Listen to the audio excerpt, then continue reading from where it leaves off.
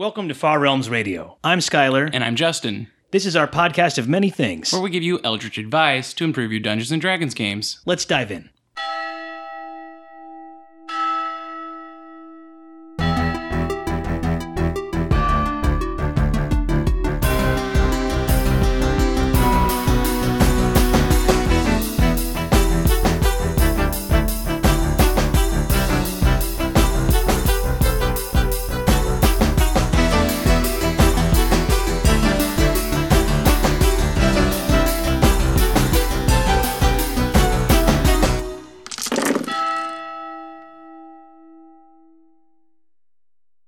Welcome to Far Realms Radio. This week, we're talking about the Cleric.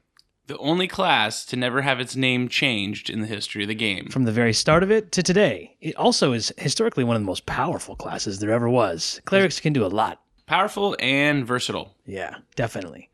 So what is a cleric in D&D is the question. I mean, I think that, what is a cleric is definitely a question I asked when I was a teenager, going what is that like the sports ball team? Yeah, I was like, is that like the white mage in Final Fantasy? Right. When a friend of mine said, yeah, he has exactly the example he used. With armor and melee weapons. And you're like, so better? Right. And then I was like, but wait, there are paladins too. What? And that distinction, I think, has always been kind of a fuzzy line. The game describes them as intermediaries between the mortal world and the distant planes of the gods. So priests. Yeah, well, as varied as the gods they serve, clerics strive to embody the handiwork of their deities. No ordinary priest, a cleric is imbued with divine magic. So priests and pagan priests, question marks? Magical priests. You can see how this was inflammatory Right. maybe in the 80s.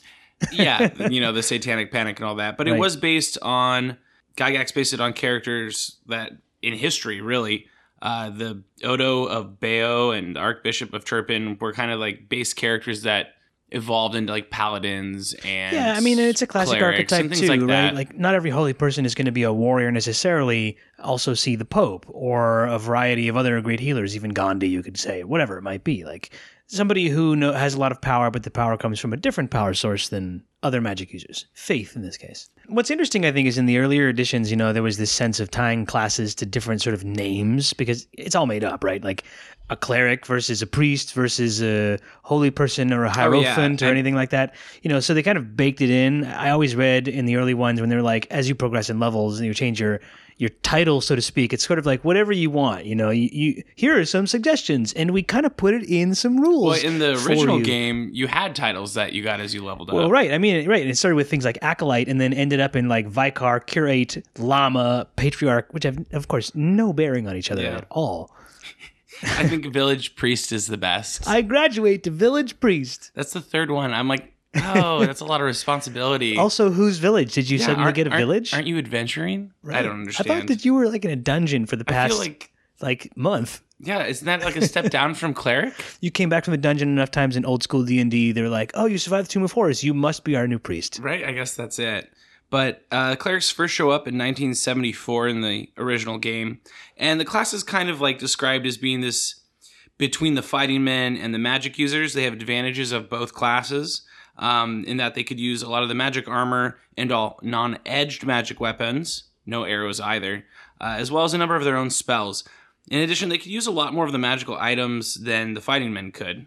So they kind of bridged the gap between those two other base classes. Yeah, I mean, like you could get by with a cleric and no fighter in your party. You would be harder pressed to get by with a fighter and no cleric in those days. Clerics get invited to every party, right? For a reason. Nobody always wanted to play one too, because it was kind of the incentive they gave to still play the class, even though they knew that as the class who had healing powers, you were going to have to be spending your magic on healing all the time. You didn't have any healing powers at level 1. Right, in the original one you didn't. You just had a mace. And you're like, well, guys, I'll be able to heal you eventually, but right now... I have faith. I will get magic one day. Have faith. Right now, I'm just a shitty fighting man. I just need your faith to get me there. Seriously, guys, like, I swear the gods listen to me. Yeah, at level 1, you're just like kind of the town crazy person, I guess. I mean, that's changed, of course, over the editions, but... yeah, they give them a big upgrade when we moved to AD&D. The cleric, of course, was one of the 5 core classes. They got their hit die bumped up to a D8, which was pretty sweet, especially at the time, given how frail other casters were. Right. Remember, like, wizards would have D4. Yeah, and then you could heal at first level. You could do things with spells.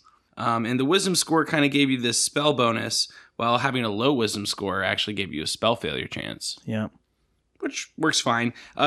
Something that I thought was really cool that I didn't know was that the specialty clerics and the cleric spell sphere concepts that showed up later actually came from Dragonlance. That's interesting. In the 1987 Dragonlance Adventures book. This is one of the things where the D&D and the fiction around D&D have permutated each other back and forth, right? So Dragonlance comes up with this notion of spheres. Dragonlance was very deeply tied also with the origins of D&D. There wasn't a lot of fantasy at that time. Dragonlance. Right.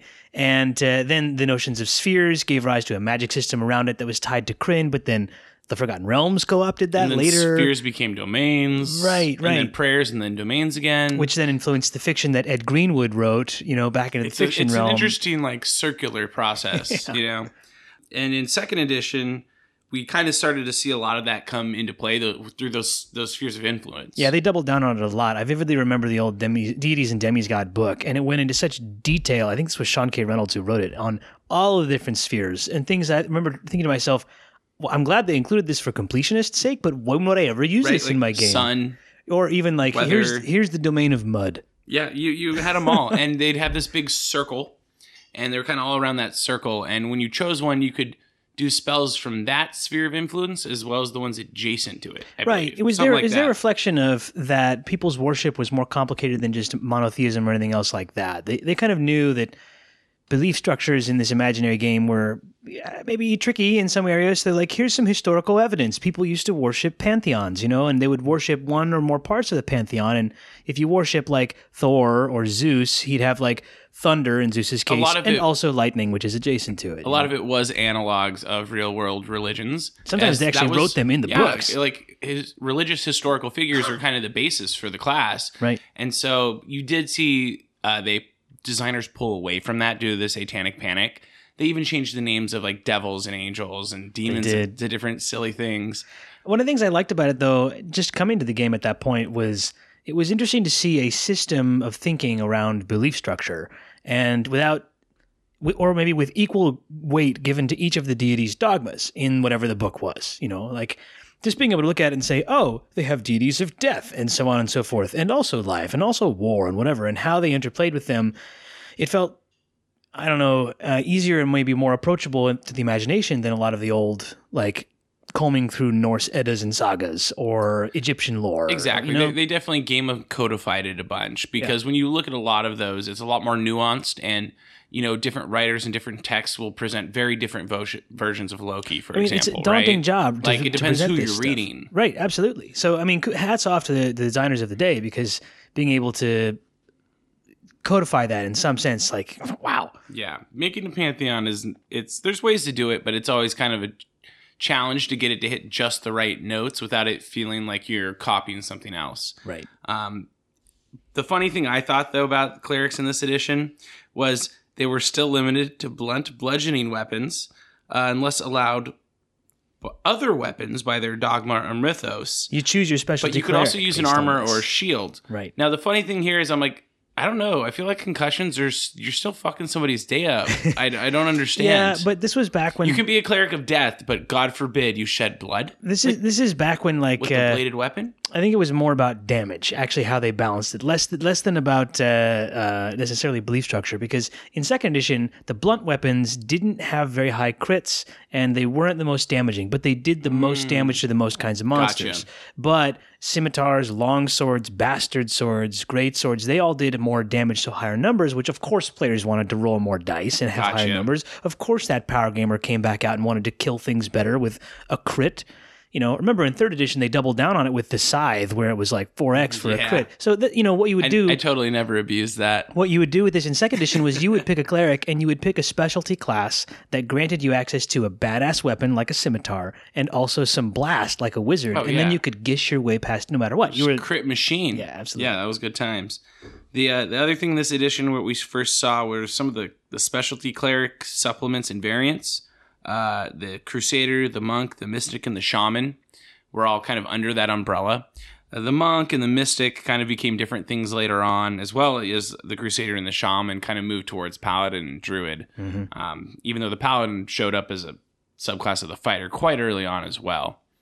So after second, you move on to third and 3.5, and that's really you start to see the cleric as we know it now with its domains and the way they prepare spells, and they have a little bit more of that spontaneous casting that we're used to now. It kind of first shows up here. They got rethought big time coming to third edition, especially from second edition, and they tried to listen to the feedback of the community, some of the tropes of the game, and old gaming, it's like nobody wanted to be the cleric because it meant that you had to have... You were the heal bot. Yeah, all your spells were healing. So none of the cool other spells that clerics would get you could use because your party would just give you crap if you didn't heal them. Yeah, if you didn't have all the healing spells prepared, people are like, what are you doing? Right. So then you become a gate for the party. It's just, it's not, didn't leave you feeling great. You did have power. Everyone on the party had to rest, though. It was like, guys, I'm out of healing spells. I think we're going to take a break. And they're like, yep, okay. Fair. We're going to do it. The thing is, in third edition, I think they succeeded at changing that pretty admirably. And what it resulted in was the cleric is the most powerful class for third edition and 3.5, and even I think in Pathfinder still. It was definitely one of the most powerful base classes. I mean, like you're wearing heavy armor. You can heal yourself. You can use simple weapons, which is not just bludgeoning. You can heal yourself,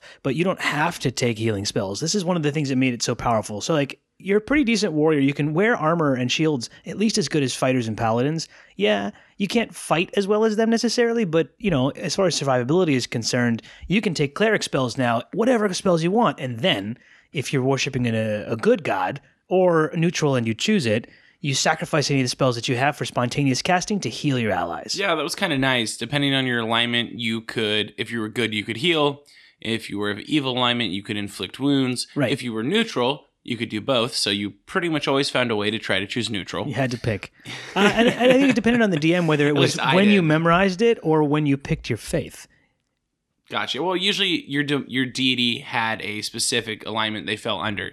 No, I mean if you chose neutral, right? Oh, yeah. Yeah, it would depend. Sometimes, you'd be stuck with one or the DM would let it be flexible. It just kind of depended on context. But it did come back to those domains because that really, a lot of the time in 3.5, you chose your alignment to get the certain domain that you wanted. Well, right. I mean, this is the spheres. It's the same kind of thing as in second edition. You pick your specialty cleric, whichever one you want, and then in third edition, instead, you get domains, and they don't call it spheres of influence. Instead, it's the domains of power, right? Whatever the domains the god has, and you get these different powerful abilities for each domain that you would get, but you're still picking your cleric, your god, based upon what power you wanted to get. You also saw the kind of the Turn of the Dead, Channel Divinity stuff started showing up for clerics here with the terms that we use now. Channeling your divinity. So you think about relative to other classes of the day, wizards could do arcane magic, rogues could do magic items and sneaking and a little bit of fighting. Fighters could fight and they could survive. Barbarians could fight better and survive better, and also roguey stuff. Clerics could fight, they could heal, they could harm, they could buff, they could do everything. So it was really easy to build a powerful cleric. Oh, yeah. And they were very flexible because you had so many domains to choose from. You could take in a lot of different directions. Does this one enhance your dexterity? Does that one give you darkness at will? Yeah, and also in 3.5, you were no longer restricted to stupid blunt weapons. Right. You could use all simple weapons, and a lot of the time you had other weapon proficiencies you either got through domains or through feats, or sometimes you could just use the signature weapon of your deity. You could also use any armor or shield, except the tower shield of note, which only the fighter could use. So in 4th edition, I think, is the first time that the cleric really got balanced with all the other classes because everything was balanced, right? That was the big shtick of 4th edition. They're mathematically tied together. We're going to balance it all. We're going to make it so that there's no useless class and there's no useless race. It's all going to be equal. That's that.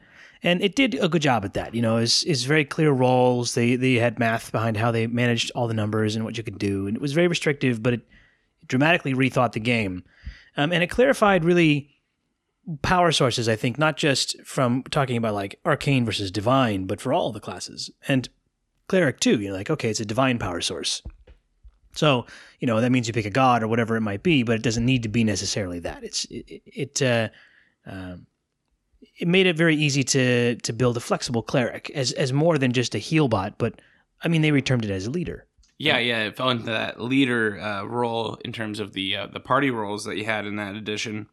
It also kind of set you up for these 2 cleric builds of the battle cleric and the more healy magic-y cleric, and kind of gave you those paths to go down, kind of like a branching skill tree almost. This is with each of the classes, right? Which of these 2 builds are you going to go toward? And if you do anything suboptimal, well, it's suboptimal.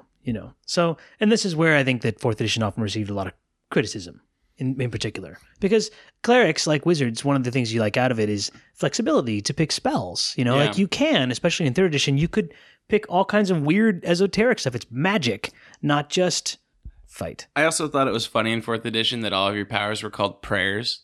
Yes. Like in Dungeons and Dragons, thoughts and prayers actually does something, I guess. I wish the real world worked that way. Hey, escapist fantasy at its best. Thoughts and prayers. There you go. And then now we are here in 5th edition.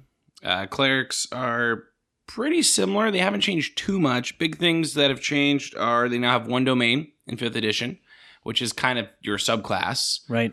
I mean, it's basically back to like 5th edition's simplify. There's kind of a change with the proficiencies. You're still proficient with light armor, medium armor, shields, and simple weapons. However, they took away the base armor proficiency in 5e. You get it back through a lot of the cleric subclasses. You can get it through feats.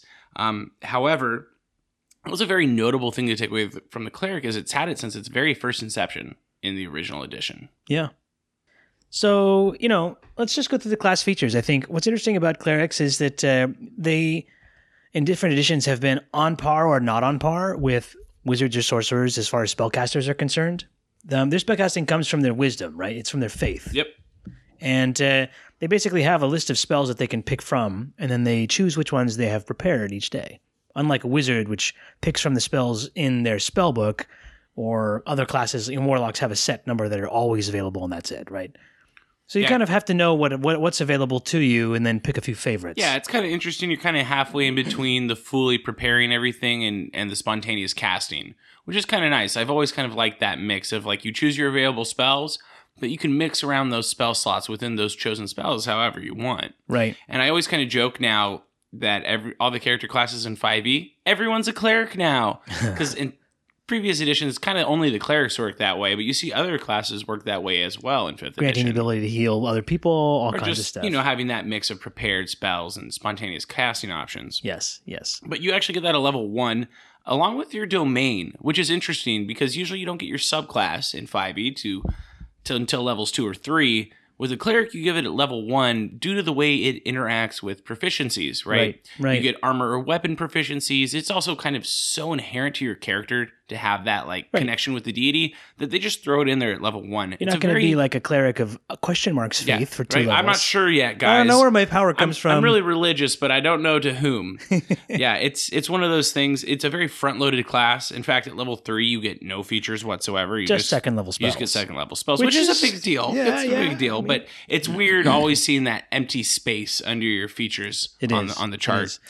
At level 2, though, you get Channel Divinity, right? Channel Divinity is, I think it's the same kind of thing like Turn Undead, Channel Undead, or whatever it might be in prior editions too. And it changes based on your domain. Right. In 4th edition they changed it into basically a power source where you could use it for different purposes, and 5th edition maintains that too.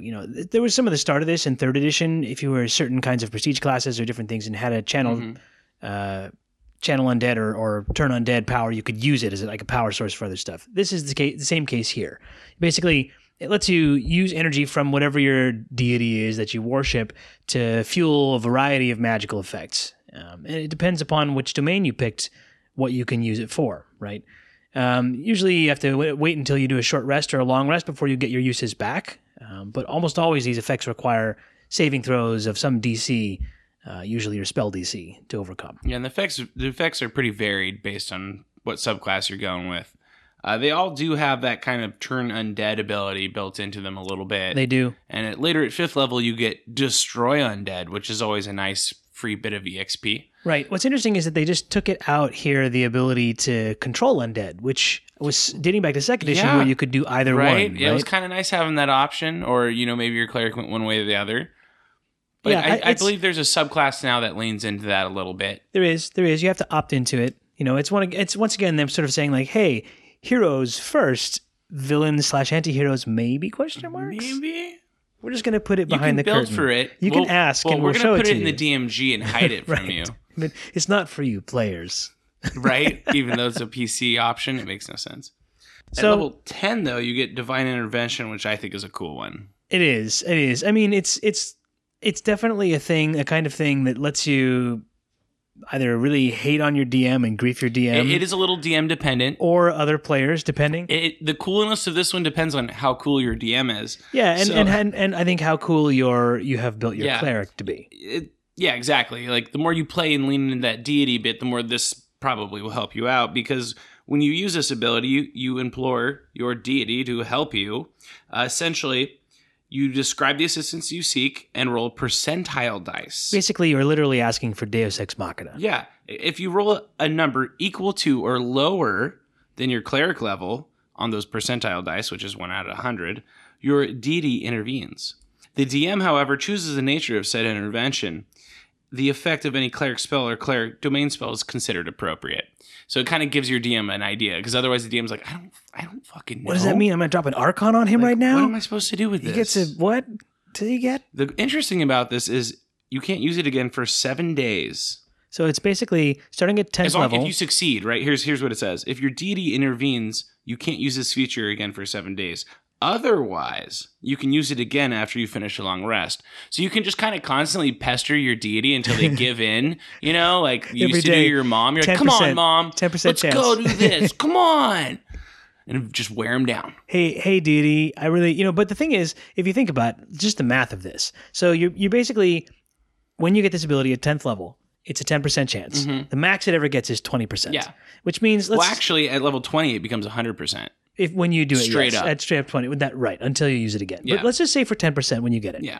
10% chance every day that God or gods come down and answer your prayer in the form of a spell, whatever that might be. So you're a cleric at 10th level. You have some idea of what powerful spells there are out there. You can just pray, and if you pray for a 10-day, then it's almost a guaranteed success. Right. I'm just gonna pray for divine intervention, guys. No, don't worry about it. We're gonna summon a swarm of locusts over there. Just give me 10 days to pray. DM, we're gonna wait here until I roll a 10. I'll cover all the in prices. No big deal. We'll hang out here for a 10-day. Exactly. That's kind of the other main feature that you get as a cleric.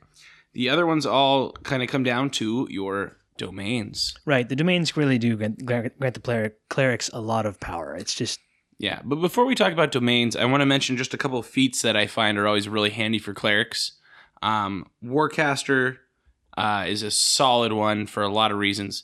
Mainly, you can do somatic components without having to put down your shield. You can do it with weapons, armor in hand. You can cast spells as a opportunity attack using your reaction, which is dope. So you can just cast inflict harm. If someone, you get an opportunity attack, that's Super a pretty useful. cool one. And you also get the advantage to keeping your concentration up, which is really handy if you have a buff on yourself or a teammate or an offensive spell and you're wading into melee. Yeah. So I think Warcaster is probably one of the strongest feats for most clerics. Though obviously Lucky is good for any character. And I Every think character. Lucky every is for character. Every And I think character. with certain cleric builds, mobile can be very good because you may want to get into melee range to heal a ally, but you don't want to get smacked around with those opportunity attacks. Yeah, or deliver a touch, Yeah. Not taking a spare shot from that beefy fighter is always a good idea. The nice thing about mobile is you do not actually have to hit them. You just have to make an attack attempt. Right. So, that can be pretty handy. But what really defines a cleric is their domain. So let's get into that. We're going to start with we're going to go in alphabetical order because that's how our show notes are. We'll let you know what book they're from, though. We're going to start off with the Arcana domain from Sword Coast's. Sword Coast Adventurer's Guide, hereby referred to as SCAG, just because it's really fun to say. SCAG. And it almost sounds like it's a bad word. I feel like it's like a type of troll. I think that's true. That's what it sounds like those water trolls, or maybe it's like a rock troll. It just sounds trolly. Scrag. Skag. That's a role. Skag. That is definitely a word in the troll language. It is. Skag. So, at first level, you get as your domain spells, and every domain grants you different spells. Detect Magic, always useful, and Magic Missile. This is basically, I'm a cleric who wants to be a wizard. Yeah, you're pretty much leaning into the arcane side here. Right.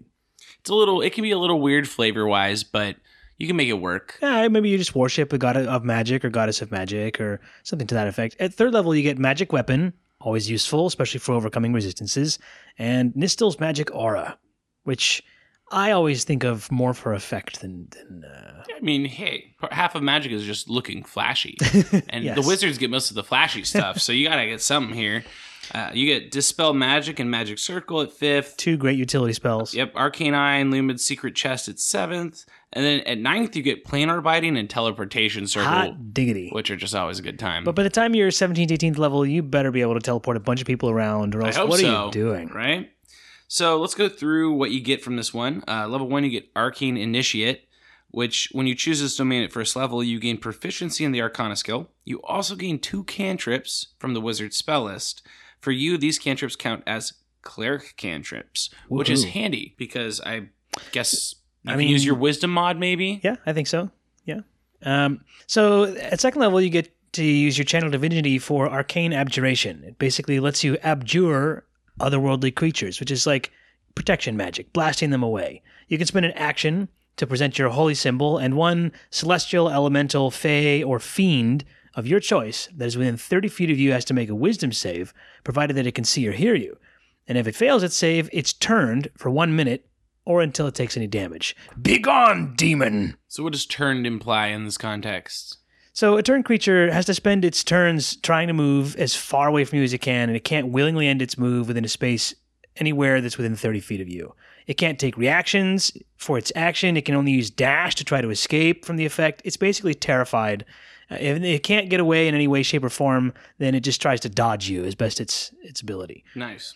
So it basically it's tied to your level, how powerful a thing that you can banish, and it goes at 5th level it's 1/2, at 8th it's 1, at 11th level it's 2 or lower, of course, for all of these. At 14th it's 3 or lower, and at 17th it's CR 4 or lower. So these just like automatically, if you are a big honkin' 17th level badass character, anything that's a CR 4 lesser demon or Just devil like, or nope. fiend or whatever, go away. Just go home, son. Leave me alone. Yeah, it's really for those outsiders and kind of sending them back to their plane.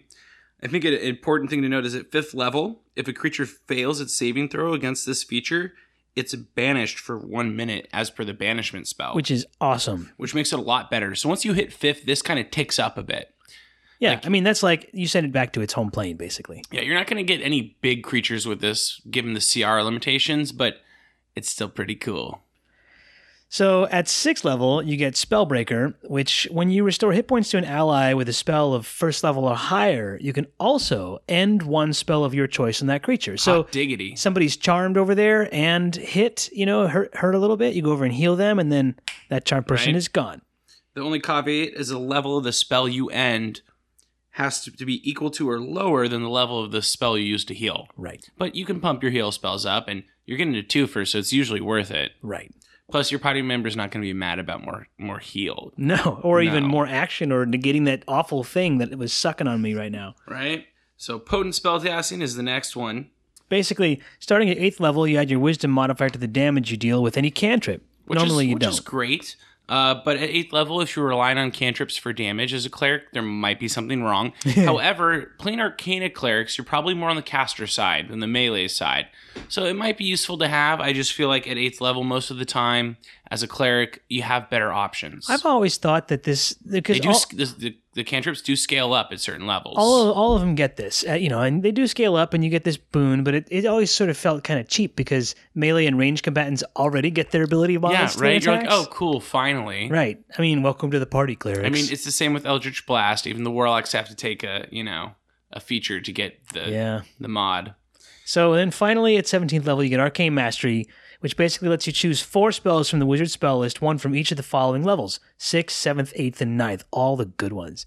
You then add them to your list of domain spells. Those are the ones that are just for you. And like your other spells, they're always prepared and they always count as cleric spells for you. Hell yeah. So if you're not taking Wish in that, then what is wrong with you? This is a really cool feature. I'm just sad at 17th level because most of the time I'll never see any play. Right. But man, that's a good one. It really, I think, is a nice capstone for this subclass. All right, so next we have the Death Domain. This one's in the DMG. It's one of the hidden ones. Right, not for players straight up. You have to have the impression first. This is one of the bad guy clerics. So at first level, you get False Ray and Ray of Sickness. False Life and Ray of Sickness. Right, False Life and Ray of Sickness, my mistake. And then at third level, you get Blindness/Deafness and Ray of Enfeeblement. At 5th level, you get Animate Dead and Vampiric Touch. And then 7th level, you get Blight and Death Ward. Finally, at 9th level, you get Anti-Life Shell and Cloud Kill. I mean, you got to get those too if you're in the death domain. Yeah. I feel like the first couple domain spell levels are more like sickness and plague than death, but one leads to the other, I guess. This is definitely your Necromancer build. Kind of. The features don't really lean into that as much as you would think. At first level, you get a bonus proficiency in martial weapons. You also get a feature called Reaper. You learn one necromancy cantrip of your choice from the spell list. When you cast that cantrip normally targets only one creature. The spell can target 2 creatures within range of 5 feet of each other. There's like 3 necromancy cantrips to choose from, so this one's cool, but a little bit limited. Your channel divinity is Touch of Death. At 2nd level, basically, you can use channel divinity to destroy another creature's life force just by touching them. And when you hit a creature with a melee attack, you use your channel divinity to deal extra necrotic damage to the target. And then the damage equals 5 plus twice your cleric level. It's kind of like a little mini smite. Anti-smite. Yeah, it's an anti-smite. I like it. At 4th level, you get Inescapable Destruction. It's such a cool name. The names are good, at least. Starting at 6th level, you get Inescapable Destruction, which is basically your ability to channel negative energy, becoming more potent. Necrotic damage dealt by your cleric spells and channel divinity options ignores any resistance to necrotic damage. Which is pretty cool because that resistance does show up. It's one of the more common ones, I think, along with, of course, like fire resistance and non-magical bludgeoning, slashing, and piercing. Right. So at 8th level, you get Divine Strike. And basically, it allows you to infuse your weapon with strikes of necrotic energy. And once on each of your turns when you hit a creature with a weapon that you use, you can cause it to deal an extra D8 necrotic damage to the target. And then when you get to a 14th level, that goes up to 2D8. Zot. All right. At level 17, your final feature is Improved Reaper. When you cast a necromancy spell of 1st through 5th level that targets only one creature, it can now target 2 within range as long as the creatures are within 5 feet of each other. It's just an improved version of that from earlier. It's not that great. It's not that powerful. This subclass kind of feels like it's caught between kind of some necromancy stuff and just doing more damage. Dark Knight. I guess more damage leads to death, but I, flavor-wise, would have preferred a little bit more leaning into the necromancy angle since you don't get so much of that in your base cleric anymore. Mechanically speaking, if it's going to be in the DMG, I would expect it to be a little bit OP, not just a little bit risque, because this is not really particularly risque. And if I'm using this against my players, it's kind of boring. I want my cleric to do scary shit instead of just like, he dealt a 2 extra damage of necrotic to you. He's a reaper. Yeah, I don't know. But maybe it was in the DMG for a reason. Yeah. The next one, however, is one of my favorites. It's totally so good. So the Forge Maybe domain is from good. Xanthar's Guide to Everything. So the domains that you get, basically the spells you get, it starts off at first level with Identify and Searing Smite. So this domain is one you take basically if you want to come out swinging. Oh yeah, you come out swinging real hard with but this also one. like Identify, that's always useful because you're like, I know we're going to find magic things. I need to know what they do. Jeez, I hope so.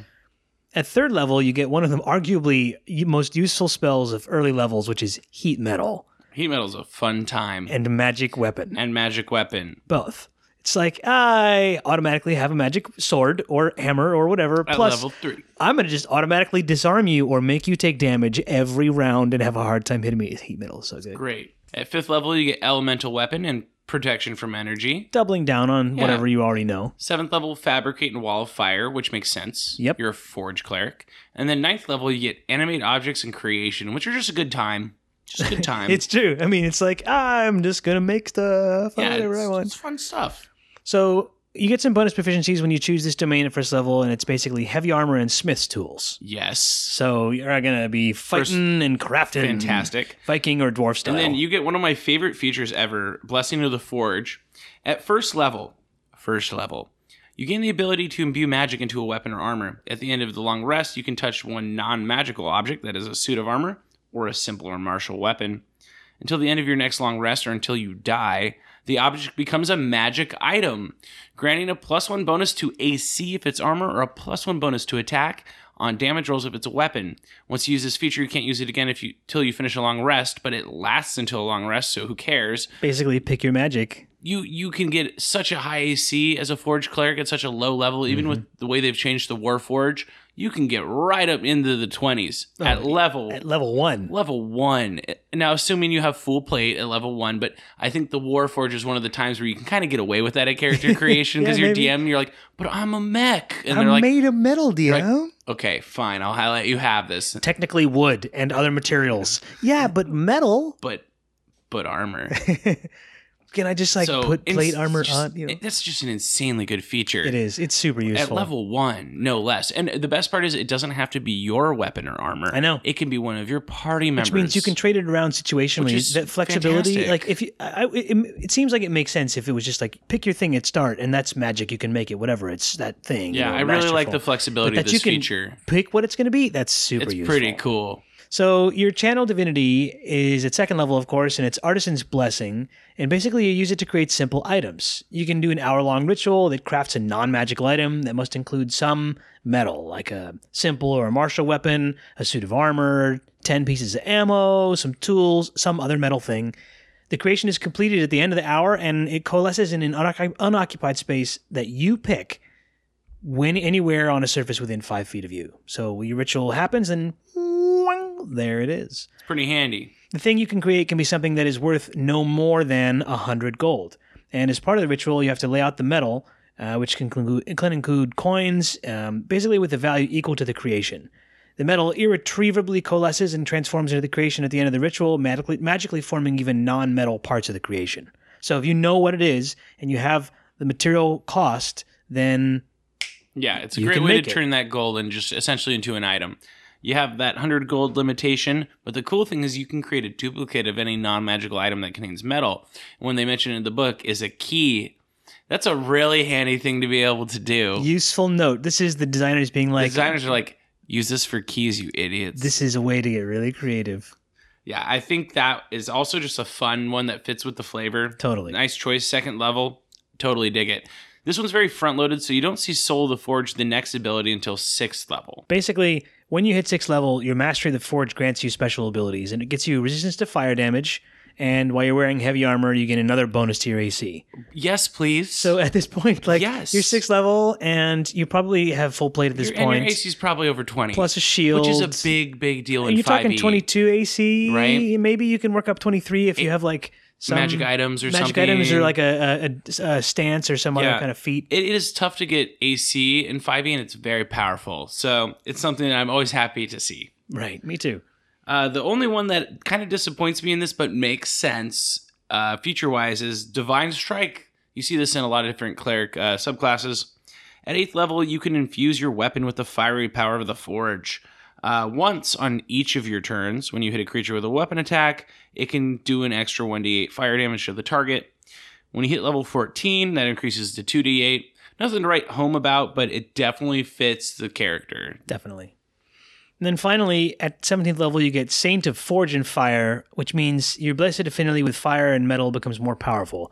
You gain immunity to fire damage, and while you're wearing heavy armor, you have resistance to bludgeoning, piercing, and slashing damage from non-magical attacks. Sweet. Right. Yes, just leaning into it. Yeah. I really love this subclass. It's a little bit on the powerful side, but man, the flavor and the mechanics just are so cohesive that it's, how could you not have fun playing it? I mean, if ever I'm like, if I have to play a cleric, I'm in some group, and they're like, oh man, we really need a cleric. I'm like, fine. I'm playing a cleric of the Forge. With a giant ass hammer. Oh, hell yeah. Oh, yeah. So Great time. next up is the Grave Domain. And Also a one's Xanthars. That's right. XGE.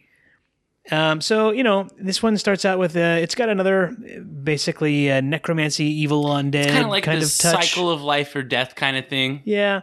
It starts out at first level, you get Bane and False Life as your first level 2. And then at third level, you get Gentle Repose and Ray of Enfeeblement. And then at fifth level, you get Revivify and Vampiric Touch. And then Blight and Death Ward at 7th. And finally, Anti-Life Shell and Raise Dead at 9th. Yeah, have a little bit of that necromancy feel in there and kind of that ebb and flow of giving and taking life. At first level, you get Circle of Mortality. When you would normally roll one or more dice to restore hit points to a creature, at 0 hit points, you instead use the highest number possible for each dice. In addition, you learn the Spare the Dying cantrip, which doesn't count against your cleric cantrips, and now has a range of 30 feet, and you can cast it as a bonus action. So with this kind of feature, you're often better off letting your party members drop to 0 And then healing them. and then healing them to raise them, because you're getting just more health points there. Right. If he has, like, let's say your fighter buddy is over there and he has 3 hit points and you heal with Cure Wounds, that'll do D8 plus your Wisdom mod. So, we're talking, optimistically speaking here, 4 to 12 points of damage. Yeah, and if you can't heal or you're out of heals, you have Spare the Dying to make sure that you can stabilize. But if he's at 0, if he's already down and then you cast it, it's automatically at 8 plus 4, so it's a guaranteed 12. Yeah, that's the way to do it. 5e, like going down is not as big of a deal as it used to be, because you can roll the death saves and we're not getting into that negative HP as much, though there is some instant death rules for large amounts of damage in 5e. So in 5e, you go down, but you get up more, I find, a lot of the time. I agree. Which is fine. It creates good tension, and it's pretty cool to just be like, boom, pop them right back up. And you can flavor that a lot of different ways. It definitely also fits a nice beat for changing a tide in a battle or the tone exactly. of it. It gives you some nice narrative levers to pull. Like, is it an inspirational speech or a plea to your god or just some badass moment you pull off? You also at first level get Eyes of the Grave, which is the ability to occasionally sense the presence of undead whose existence is an insult to the natural life cycle. This one kind of kills me, though, because it's any undead within 60 feet of you that isn't behind total cover. Zombies always come out from behind total cover. The ground. The vampire comes out from a coffin. Like, so does the mummy. Like, undead usually pop out of somewhere. Yeah, it's true. It's like, watch a zombie movie, man. And it takes an action to do it, It doesn't tell you anything about its creatures or identity, and you can only use it a number of times equal to your Wisdom mod. You have to do a long rest when you get it back. This is like when you see those bones scattered over the dungeon. Is there any undead? Yeah, you want to make sure they're not going to turn into skeletons all of a sudden. Basically, this is every time you walk into a room where there are bodies, and the DM says there are a bunch of bodies that you see all over the place. You can automatically go, are any of them undead? And the DM will have to tell you yes or no. Right. But so that's like a very kind of niche. Yeah. More useful in some campaigns than in others. Yes, absolutely true. The channel divinity for this subclass is Path to the Grave. Starting at 2nd level, you can mark another creature's life force for termination. It has to be a creature you can see within 30 feet of you. You essentially curse it until the end of your next turn. The next time you or an ally of yours hits that cursed creature, the creature then has vulnerability to all of that attack's damage, and then the curse ends.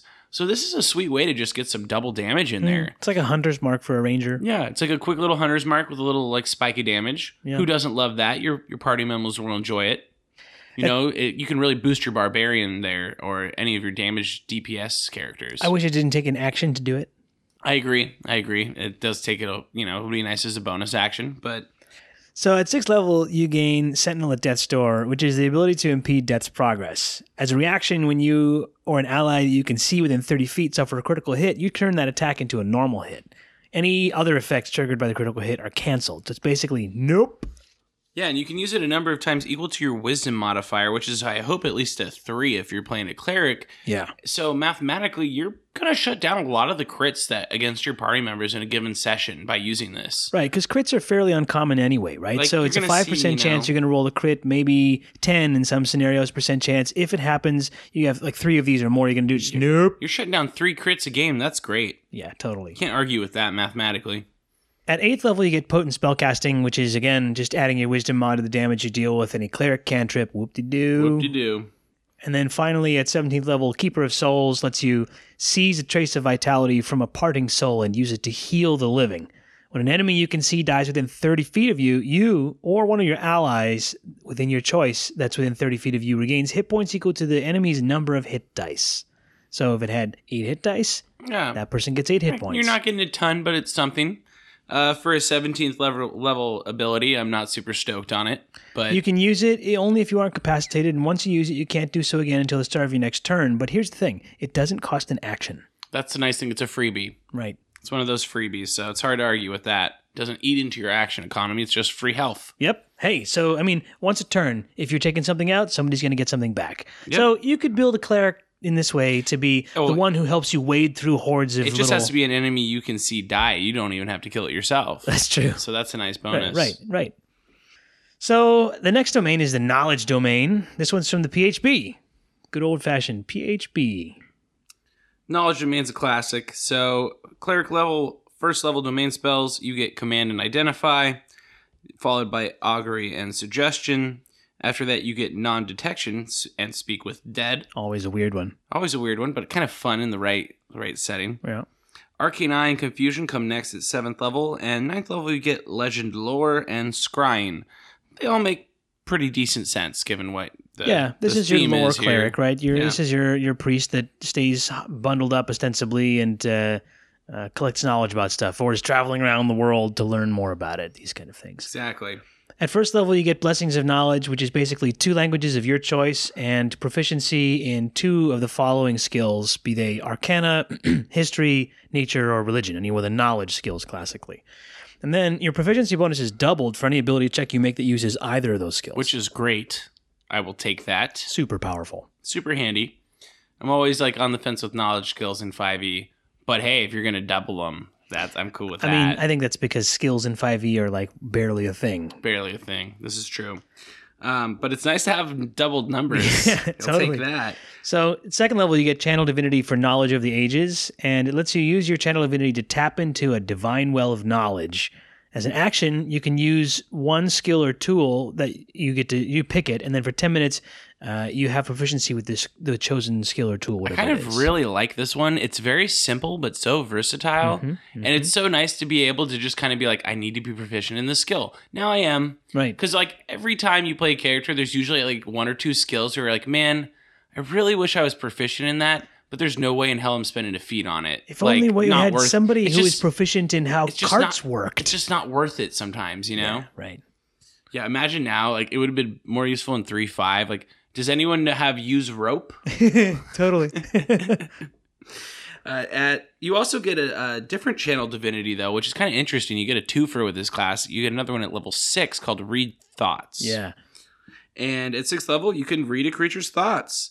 You can then use your access to the creature's mind to command it, which is a step further away from knowledge. But hey, okay. Yeah, I mean... knowledge is power, right? I guess so, in this case. As an action, you can choose one creature within 60 feet. They have to make a wisdom saving throw. If they succeed on the saving throw, you can't use this feature again until a long rest. Otherwise, you can keep trying until it works. If the creature fails its save, then you can read its surface thoughts. And as long as it's within 60 feet. This effect lasts for 1 minute. During that time, you can use an action to end the effect and cast the suggestion spell on the creature without expending a spell slot. The target automatically fails its saving throw against that suggestion spell. So that's kind of like where the meat and potatoes of this one comes in is, yeah, you get to read its thoughts, but you also get a free suggestion spell in there. Mind control. Which is kind of cool. Yeah, a little creepy. It's a little creepy for the knowledge domain. It would make sense for other domains, I think, a little bit more. Yeah. Maybe it would make more sense if you just got deeper amounts of knowledge or you could learn more things from them rather than commanding them to take action, but whatever. At 8th level, you get Potent Spellcasting. This is, again, your wisdom mod to the damage you deal with any cleric cantrip. Whoop-de-doo. Woo! And then finally, at 17th level, you get Visions of the Past, where you can call up visions of the past that relate to an object you hold in your immediate surroundings. You can spend at least 1 minute in meditation and prayer, and then receive dreamlike, shadowy glimpses of recent events. You can meditate in this way for a number of minutes equal to your wisdom score, and then you have to maintain concentration during that time as if you were casting a spell. Once you use it, you can't use it again until you finish a short or a long rest. But it gives you 2 cool abilities. This one is super flavorful and really fun. I just wish you could get it a little earlier because it's not so powerful. It needs to be a 17th level kind of thing. So object reading, you hold an object as you meditate. You can see visions of the object's previous owner. You learn how the owner acquired and lost the object, the most recent significant events involving the object. If the object was owned by another creature within a number of days equal to your wisdom score, you can figure out some information about said creature. The other one you get is area reading, where you kind of do the same thing for a room or an area. You see visions of recent events in a 50-foot cube. It could be a room, a street, a tunnel, whatever. And it goes back a number of days equal to your wisdom score. So for each minute you meditate, you learn about one significant event, beginning with the most recent.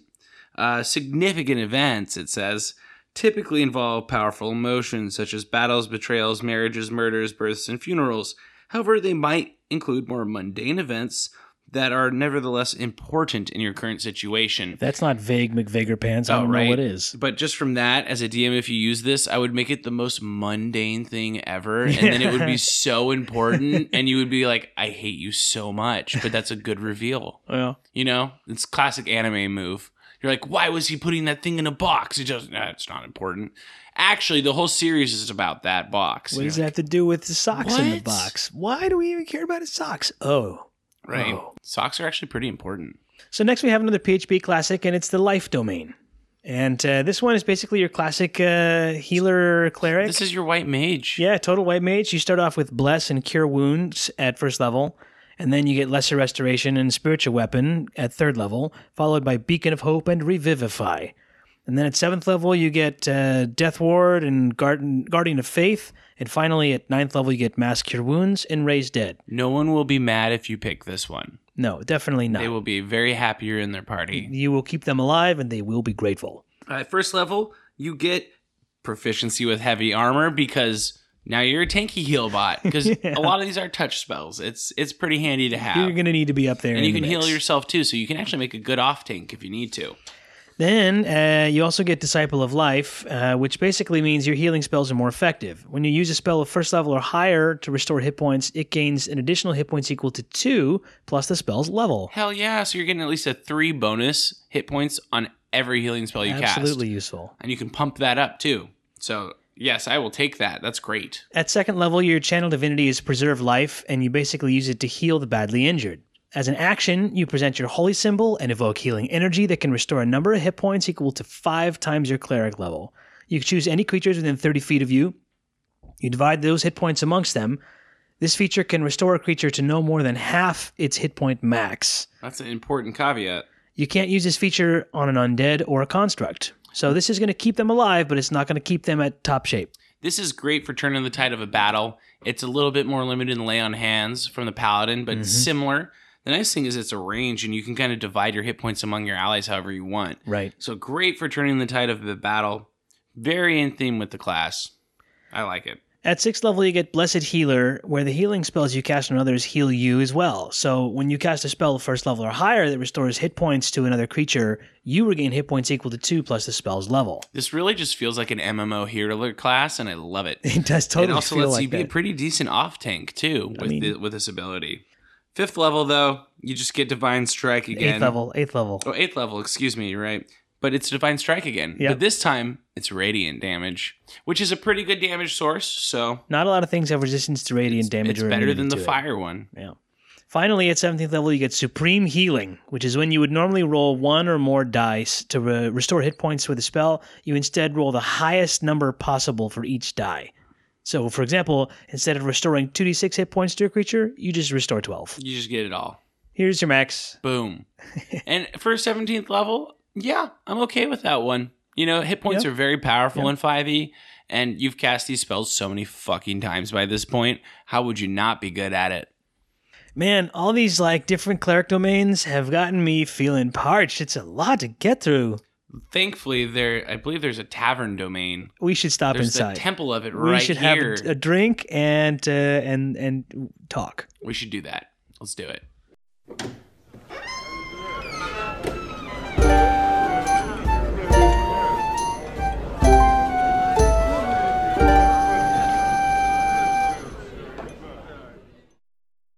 Welcome to Tavern Talk, where we review a brew and toast to you.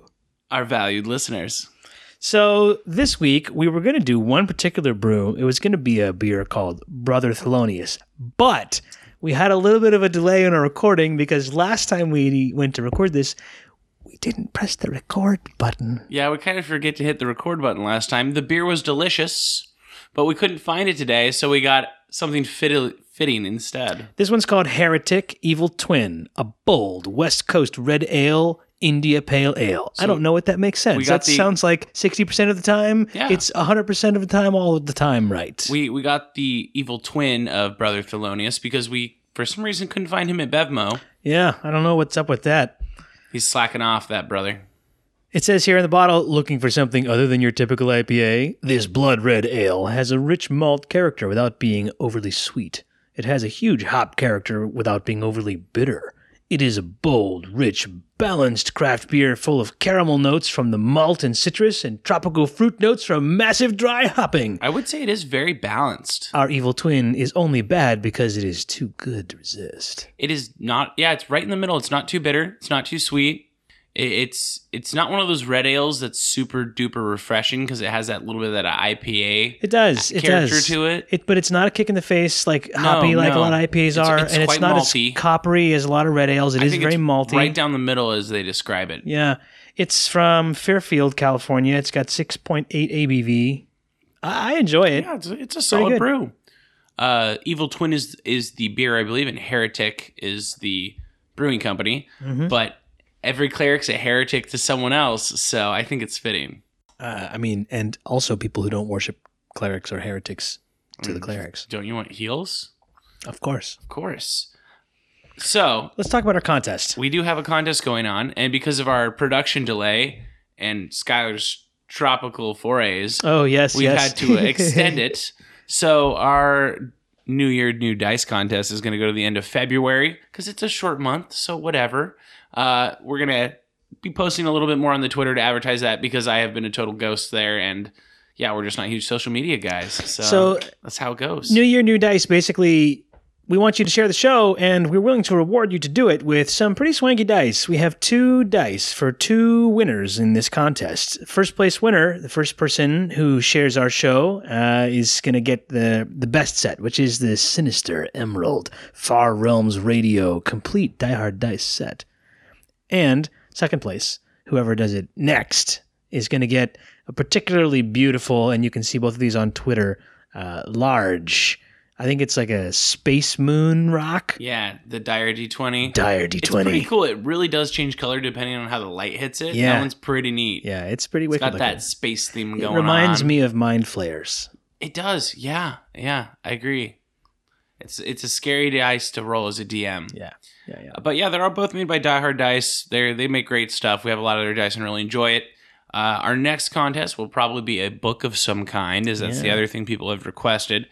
That way we can push knowledge on you. Ha ha ha ha ha. Just like the Knowledge Cleric, you know? It's good stuff, kid. First one's free. Actually, they're all free because they're giveaways. Just share the show, man. You can share the show on Twitter. That's what you got to do to enter the contest. It has hashtag FarRealms Radio needs to be in that post to enter. Otherwise, you can enter the contest by sharing the show in any way and just selling us proof to farrealmsradio@gmail.com. You could just take a screenshot of a text you sent your friend that's like, check out this dope podcast. Email that to us, and hey, we'll put you right in the contest. You'll be in a contest. Good luck. Good luck. Have fun out there. All right. Entering contests. Let's get back to the show. Let's do it.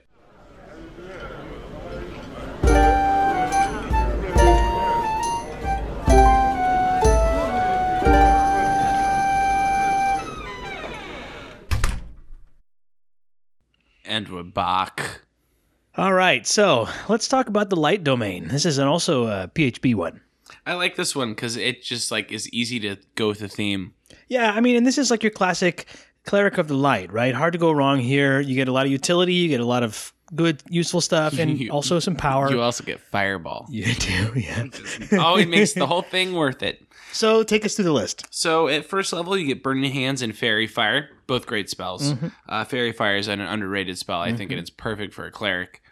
At third level, you get Flaming Sphere and Scorching Ray. So by light, we mean fire. Yeah, by light, they mean things that make light, I guess. There's other spells that would make more sense, but I'm not going to argue with those. They're both pretty solid. At fifth level, you get Daylight and Fireball. Bada bing. Of course. Fireball is a useful, very useful spell. And Daylight, I hope so. It kind of makes For sense. a light domain, of course. Right. At 7th level, you get Guardian of Faith and Wall of Fire. Followed up at 9th level with Flame Strike and Scrying. Hey-o. I am personally always partial to Flame Strike due to playing a lot of Ultima Online back in the day.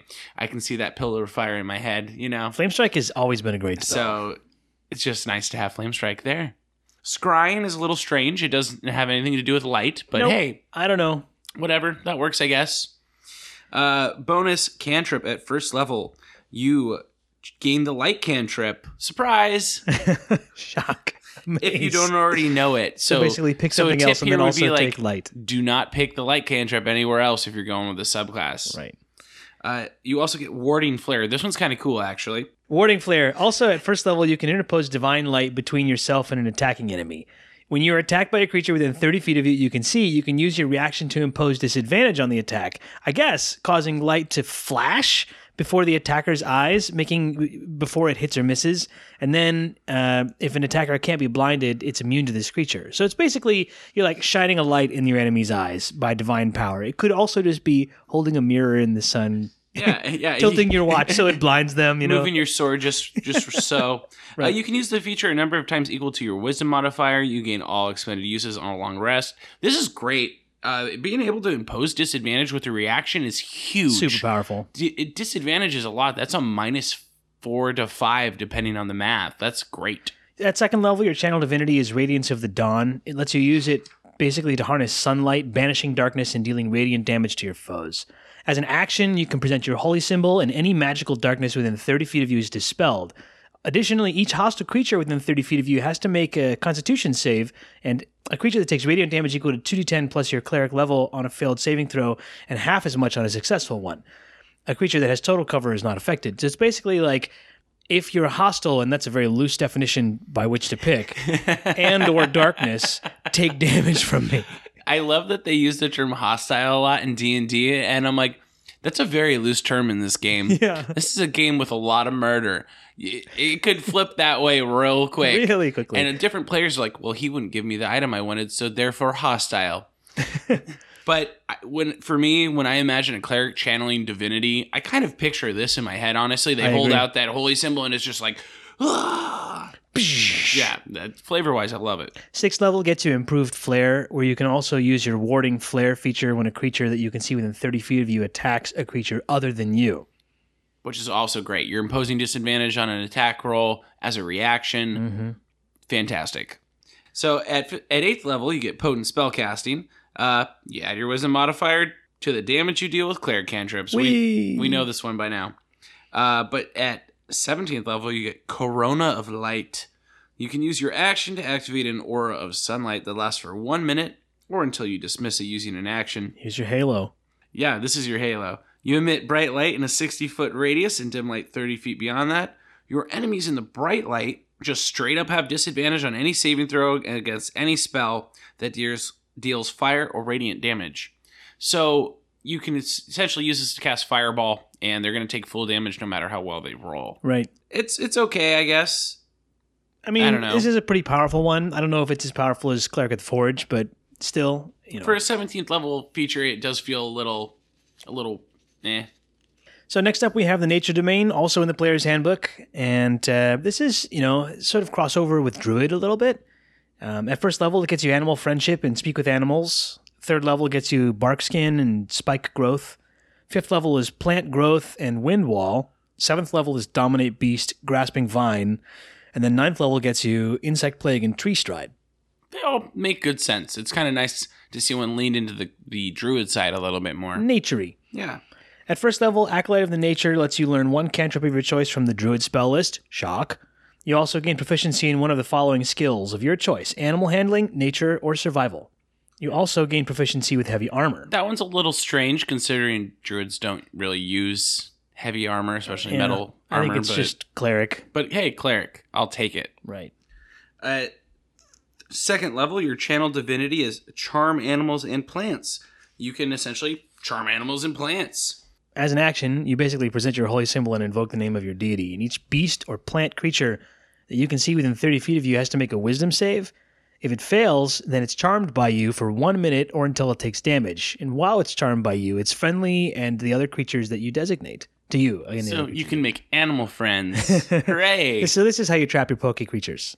Yeah, this one works. It makes sense. Pokeball is just, at least for a minute. Charm for 1 minute. At 6th level, you get Dampen Elements, which means when you or a creature within 30 feet of you takes acid, cold, fire, lightning, or thunder damage, you can use your reaction to grant resistance to the creature against that instance of the damage. So you're going to get Zotted for something? I can protect you. It's okay. Yeah, you're going to get half the damage, which is always nice. At 8th level, Divine Strike, you gain the ability to infuse your weapon strikes with Divine Energy. This is the one where basically on each of your turns, when you hit a creature with a weapon attack, you can cause it to deal an extra D8 of your pick now. Cold, fire, lightning, to the target, which is pretty So useful. this one's a little bit better than the other ones because you get to choose between a couple different damage types. And at 14th level, it goes up to 2d8. So that's kind of nice. Yeah. The choice, I like having the choice there. It makes it mean a little bit more, and they're all nature-y. That's kind of what they're getting at. It's kind of weird that it's just cold, fire, and lightning, though. Where's your thunder? Yeah, like the other ones are not nature, I guess. I don't know. But you do become a master of nature at 17th level. You gain the ability to command animals and plants. While creatures are charmed by your charm animals and plants feature, you can take a bonus action on your turn to verbally command what each of those creatures will do on its next turn. At 17th level, commanding squirrels is not very powerful. No. But, you can do it. I honestly look at this subclass and I'm like, just play a druid. I agree. Just play a druid, man. I mean, I agree. There's no reason, maybe except for the heavy armor. I don't know. Yeah, if you want to be a druid with heavy armor, maybe, or if you want to do a druid cleric multi-class, this is fantastic because they're both wisdom casters, and this gets you some heavy armor. Sure. So you could definitely go that route as well. Still seems a little bit niche. Anyway. I agree. Next up is from Ravnica, an oft overlooked book. I like this domain, though. Yeah, it's the Order domain. The Order domain is interesting. So at first level, you get Command and Heroism. At third level, you get Hold Person and Zone of Truth. This sort of replaces the Law domain from third edition. Yeah, it's very similar. At fifth level, you get Mass Healing Word and Slow. Whoa! Yes, okay. Yeah. Then you get Compulsion and Locate Creature. At ninth level, you get Commune and Dominate Person. It's a kind of a strange mix of domination and little bits of everything else. You will obey. So, bonus proficiencies at first level, you get proficiency with heavy armor, as well as, this kind of shows you where this subclass works, proficiency in the intimidation or persuasion skill. Essentially, you tell people what to do, and you're either persuasive or you're really intimidating about it. This is like the boss domain. Yeah, basically. Do what I say. You also get Voice of Authority at first level, where you can invoke the power of law to drive an ally to attack. If you cast a spell with a spell slot of first level or higher and target an ally with the spell, that ally can use their reaction immediately after the spell to make one weapon attack against a creature of your choice that you can see. If the spell targets more than one ally, you choose the ally who can make the attack. This is great. This is free action economy. I will take it. I'm going to heal you. Also, you're going to attack now. Yeah, right? That's as a receiver of that's fantastic. Super useful. So at second level, your channel divinity is Order's Demand, and you can use it to exert an intimidating presence over others. As an action, you present your holy symbol, and each creature of your choice that can see or hear you within 30 feet of you must succeed in a wisdom saving throw or be charmed by you until the end of your next turn or until the charmed creature takes any damage. You can also cause any of the charmed creatures to drop what they are holding when they fail to save. You compel them. So this is really useful also for DMs, by the way, to be able to say, I'm going to make your PCs drop their weapons. It's infuriating to players if you do this. But as the player, if you're facing a horde of bad guys, this is definitely useful. Against a big bad, maybe not so much. But yeah, that's a fun one. Power of Christ compels you. Right. At 6th level, you get Embodiment of Law. You become adept at channeling magical energy to compel others. So you cast a spell out of the enchantment school. When you do so, using a spell slot of the first level or higher, you can change the casting time to a bonus action, provided the spell's casting time is already normally in one action. So you can use this a number of times equal to your wisdom modifier. You regain that on a long rest. This is cool because you're just getting more free action economy, which is insanely powerful in 5th edition. Basically, for the enchantment school, it lets you turn an enchantment spell into a bonus action, which means you can either then also attack or do something else or cast a cantrip. Which right? is great. Yeah. It makes it a lot more desirable to use those enchantment spells because then you still get to do something. Right. It's always kind of disappointing when you enchant something and you're like, and that's my turn. I hope you use that well, person I cast that on. Especially if the enchantment is against the enemy and it fails. Right, and then you're like, oh, cool. That's it. You get Divine Strike Surprise. This time it's psychic damage, which is very rarely resisted. It's true. You get that at 8th level. We're not going to describe it again. You know it. At 17th level, you get Order's Wrath, which is enemies you designate for destruction wilt under the combined efforts of you and your allies. If you deal your divine strike damage to a creature on your turn, you can curse that creature until the start of your next turn. The next time one of your allies hits the cursed creature with an attack, the target also takes 2d8 psychic damage and the curse ends. You can curse a creature in this way only once per turn. So it's basically you hit a thing and mark it, and the next time you or anybody else on your side hits it, ouch, extra damage. Yeah, I almost would want to see this earlier I agree. or maybe a slightly different flavor. It's a little strange. Even the name Order's Wrath is kind of weird.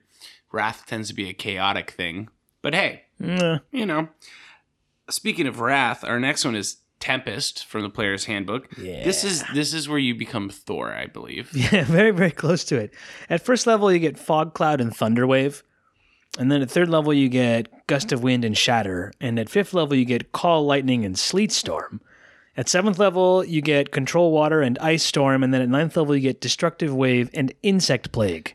Insect Plague is a little out of left field there, but I mean, Tempest, I guess, is, they're just including... Storm of Insects. Sure. Yeah, biblical stuff. Yeah, right? Maybe that's what they're leaning into, though. At first level, you gain proficiency with martial weapons and heavy armor. So, this is the cleric to pick if you intend to fight a lot.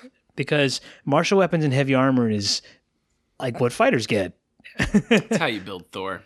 And then you also get Wrath of the Storm, which is you can thunderously rebuke attackers. When a creature within 5 feet of you that you can see hits you with an attack, you can use your reaction to cause the creature to make a dex save. The creature takes 2d8 lightning or thunder damage, your choice, on a failed save and half as much damage on success.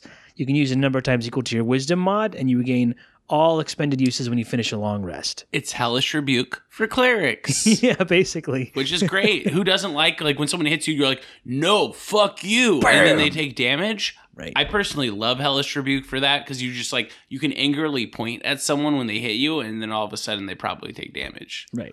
It's a very satisfying way to use your reaction. At second level, your Channel Divinity feature is Destructive Wrath. You can use your Channel Divinity to wield the power of the storm. When you roll lightning or thunder damage, you can just deal max damage instead of rolling. Hell. This actually stacks quite well with the other features in this class. Mm-hmm. So that 2d8 lightning or thunder damage is straight up 16 damage. Bam. If they fail that deck save. 8 if they succeed. But still, that's a great amount of free damage to have. Thunderous Strike follows up at level 6. When you deal lightning damage to a large or smaller creature, you can push it up to 10 feet away from you. Some nice battlefield control. Battlefield control is kind of hard to come by in 5e, and it really makes a difference. It does. It makes more of a difference on the monster side than it does on the player side because it prevents big monsters from just getting hit by 5 people at one time. But so here's still useful. At 8th level, your Channel Divinity pays off again, and then it stacks with Divine Strike here, where, of course, when you hit with a weapon attack, it deals an extra d8 of thunder damage. 14th level, it's 2d8, but, of course, you can maximize it with your Divine Strike to just do an automatic 8 extra damage, which is a lot. I'll take it. Finally, at 17th level, you get Stormborn, where you gain a flying speed equal to your current walking speed whenever you are not underground or indoors. Which is your Thor, and you can fly, but not underground or indoors. Exactly. For some reason. It's fine. Shut up. It's like 17th level. I'm like, if you really want to fly, I'm pretty sure you figured out another way to do it by 17th level. By this point, yeah. You're like, hey, wizard, cast fly on me. Make it so. Or I'll hit you with my hammer. I will knock you off that cliff. Do it. 10 feet away. So next up is another PHP classic, the Trickery domain. I love that you get kind of the weird domains because clerics aren't always good. They aren't always super upright. It's nice to have a cleric of Loki. You know? Oh, totally. He's my favorite Marvel character. Right, so at first level, you get Charm Person and Disguise Self. These are 2 classic trickster spells and are often used for mischief and mayhem to great impact. At third level, you get Mirror Image, a classic defensive one, and Pass Without Trace, which is interesting to me because I think it's a sleeper spell that people often overlook. It is a sleeper spell, and in certain campaigns, it can be really helpful. At 5th level, you get Blink and Dispel Magic, useful for survivability in both cases. Any good trickster need those up their sleeve. At 7th level, you get Dimension Door and Polymorph, which opens up a whole suite of possibilities for things you can screw with. Those are both just always handy. And then 9th level really gets you Dominate Person and Modify Memory. What is real? Is the top spinning or not? How many layers deep have we gone? Modify Memory and Dominate Person are the 2 most insidious freaking spells You could do some fucked up shit with those. Absolutely. So be nice to your players and DMs, lines and veils, people. Trickster is maybe one of those ones where you want to talk about lines and veils, depending on how well you know player your people. agency. Right. Don't be dick to your party members, okay? Right. So you get Blessing of the Trickster at first level, which is you can use your action to touch a willing creature other than yourself and give it advantage on dexterity stealth checks. The blessing lasts for an hour or until you use it again. So that's useful for helping somebody sneak with you. And then at second level, you get Invoke Duplicity, which is using your channel divinity to create an illusory duplicate of yourself. This is so cool. As an action, you create a perfect illusion of yourself that lasts for 1 minute or until you lose concentration, as if you were concentrating on a spell. The illusion appears in an unoccupied space that you can see within 30 feet of you, and as a bonus action on your turn, you can move it up to 30 feet to a space you can see, but it must remain within 120 feet of you. For the duration, you can cast spells as though you were in the illusion space, but you must use your own senses. Additionally, when you and your illusion are within 5 feet of a creature that can see the illusion, you have advantage on attack rolls against that creature given how distracting the illusion is to the target. What a fun early level feature. It really makes up for the sneakiness feature not being that great. It's super cool. I think it's really a flexible power that lends itself to a lot of creativity. You could be very tricky with it. It's also a nice way to deliver touch attacks without having to get into melee yourself. That's very true. It's very nice for that. Or granting flanking for yourself if you use that. Right. I really enjoy this one. This one's great. At 6th level, you get Cloak of Shadows, where you can use your channel divinity to vanish. Poof. Classic. As an action, you become invisible until the end of your next turn. You become visible if you attack or cast a spell. Basically, it's Smoke Bomb. Yeah, it's a smoke bomb. Ninja Vanish. It's not that level of invisibility. I always take issue with things that make you invisible until the end of your next turn, because how helpful is that really? Not as helpful. It's really not. You're maybe going to avoid one attack. They can still try to attack you at disadvantage even. Well, what it would do is let you get away from a fight without an opportunity attack. This is true. That's the maybe. guarantee. Yeah, you vanish and move away. You know, you may as well withdraw, but maybe there's, I don't know, Ninja Vanish. Yeah, it's a smoke bomb. You get Surprise Divine Strike again, but this time it's poison damage at level 8. I guess makes sense. Makes sense. It's the most tricky thing of the damage types, I'd say. Yeah. And then at 17th level, you get Improved Duplicity, and you can make 4 duplicates of yourself instead of 1. As a bonus action on your turn, you can move any number of them up to 30 feet. It's to a maximum range of 120. This is where it gets so crazy. However, what I think would be cooler would be if your Invoke Duplicity ability scaled with level. That would be better. We got a different capstone power at 17th level, because there's a lot of things you could do with the Trickery domain. I don't see any illusion magic here, which is a little strange for Trickery, in my opinion. True. Yeah. Or maybe it would give you a better invisibility or a teleport. I don't know. I feel like this one could be slightly better, but that other one's just so much fun. It's just weird to me that it goes from 1 to now you can do 4. Yeah, I don't know. It's a big jump. How did they come by it? Or you don't see jumps like that a lot in D&D. Usually it kind of goes in stages. But so it is. So the next one we have is another PHP classic, and it's the last one that we're touching upon, which is the War Domain. The War Domain. This one's fun. Yeah, I like it. I mean, it's a classic, right? A Priest of War is often seen in all the different tropes. Or War Priest is sometimes a class unto itself. So, first level, Divine Favor and Shield of Faith. Third level is Magic Weapon and Spiritual Weapon. Fifth level is Crusader's Mantle and Spirit Guardians. You don't see those ones a ton. Nope. Freedom of Movement, always good. Stone Skin, usually pretty good. Flame Strike and Hold Monster. Mm-hmm. I almost feel like there should be more large area of effect spells for a War Cleric. Like, I feel like a War Cleric would cast Fireball. Yeah, I think you're probably right. That's like a spell a War Cleric would know. But let's get into it a little bit more. So at first level, you get proficiency with martial and weapons and heavy armor. It seems to make sense, of course. This is your Battle Cleric. Pretty classic build. You also get to be a War Priest in that your god delivers bolts of inspiration to you while you're engaged in battle. When you use the attack action, you can make 1 weapon attack as a bonus action. So you start off with 2 attacks. That's pretty great. This clearly leans more into the melee side of things. You can only use it a number of times equal to your wisdom modifier, and you gain all expended uses during a long rest. Still pretty handy, right? You're up there with a monk getting that extra attack pretty early. Your channel divinity is called Guided Strike. Starting at 2nd level, when you make an attack roll, you can use channel divinity to gain plus 10 bonus to the roll. Oof. You make this choice after you see the roll, but before the DM tells you whether it hits or misses. You do not see a plus 10 in 5e hardly at all. This Very this rare. screams Pathfinder to me, or does. 3.5 It does. Dungeons and Dragons. It very And much because does. of that, I fucking love it. I know. I'm like, it's not like advantage. That's only like plus 5 sometimes mathematically at best. How about plus 10? Yeah. And I'm like, fuck yeah, who doesn't want a plus 10 to something? Totally. It's strange though, you do not see like a random plus 10 bonus in hardly any other features in 5e. Which is funny because it shows up again with, at 6th level, War God's Blessing. When a creature within 30 feet of you makes an attack roll, you can use your reaction to grant that creature a plus 10 bonus to the roll using your channel divinity. It's so weird. You make this attack after you see the roll, but before the DM says whether the attack hits or misses. I think this is like their acquiescence. They're like, you know what, we get it. You want to build your battle cleric that was invincible from the here's prior your, edition. your melee diviner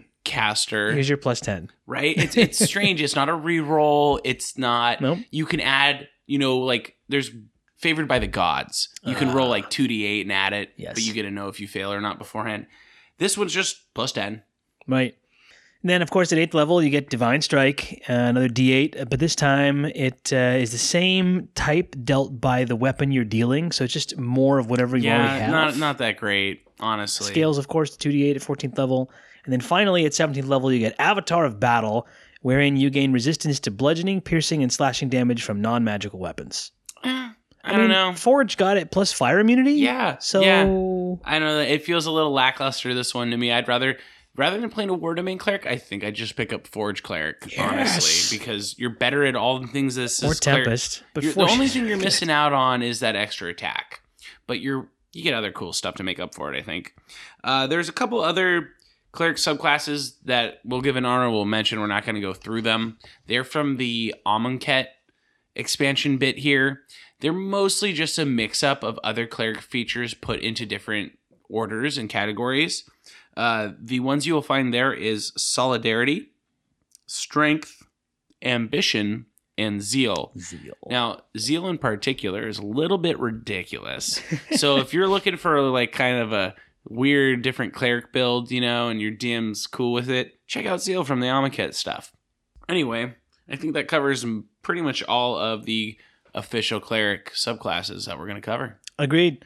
And I think that does it for cleric. It's one of the beefiest classes that there is. Super versatile. Like, no one in your party's going to be mad if you have a cleric.